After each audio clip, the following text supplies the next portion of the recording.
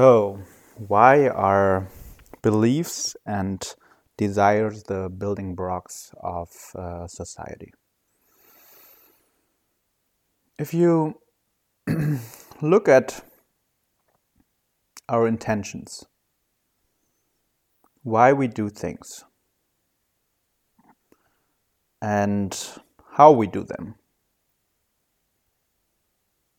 then these two questions of why and how can be answered with desires and beliefs. So the reason why we do something is because we have a desire. We want something. We want it because in some way we think that it will make us happy. Or at least it will reduce our suffering.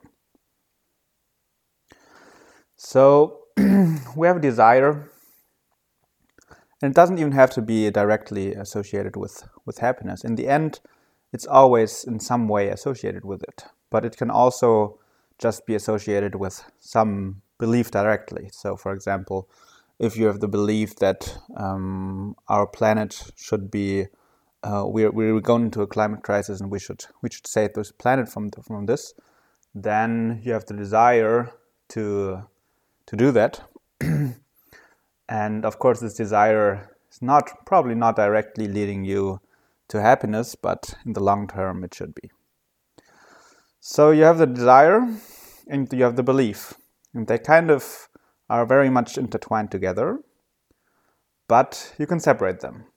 And usually the desires, if you break them down, they always lead to some desire. For example, you want to get rich, and you have the belief that for getting rich, you have to work really, really hard. So if you have that combination of the desire of getting rich and the belief that you have to work hard to get rich, then you're probably going to go into consulting, or you're probably going to go into investment banking, some kind of job where you work really hard and gives you like a big reward. Or you're going to become an entrepreneur, although there are also some people who get into entrepreneurship thinking that they want to get rich, but they also think it's easy. And there are ways that you can become an entrepreneur and it can be easy and you can become rich. But to have that, you have to have really good judgment. And usually most people don't have that good judgment, and that's why it actually becomes hard.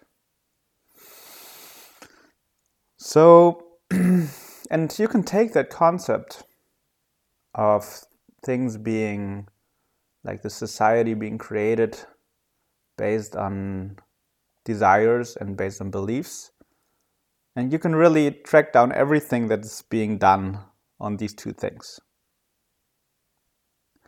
Any political position, it always has a desire and has a belief behind it. And any personal action, any collective action, any individual action, in the end, if you go through them, you can always track it down to these two things. And of course, they are interrelated. Because you have a specific belief, then you're going to have a specific desire. But there are also desires that lead to specific, or are directly associated with specific beliefs. There's always an interconnection, but I think it really helps to keep them divided. And if you look at it in a very fundamental level, you can say that most desires result from certain beliefs, because beliefs can usually come from some kind of misperception, and all desires come from misperception because they're all based on illusion. Because when we get the desires, they usually don't give us what we wanted. So we believe that getting rich is going to make us happy, then we get rich and then we realize that it didn't make us happy, for example. It makes us happy for a short time. The most common example is that you get a really nice new apartment and you're really excited about it and you're really happy to have it. And then a month later, it's just you got so used to it that it doesn't really add anything anymore to your happiness. Only maybe when other people come and see it and you kind of get reminded that you have this nice apartment. But if that doesn't happen, it doesn't give you more happiness. So in the end, all desires are based on illusions. And once you get the desires, the illusion is gonna get scattered. And the illusion usually comes from some belief. No, you believe that getting rich is gonna make you happy. So then you have the desire to do that. And then you get there, you have the illusion shattered, and then some other new belief and some other new desire is gonna arise.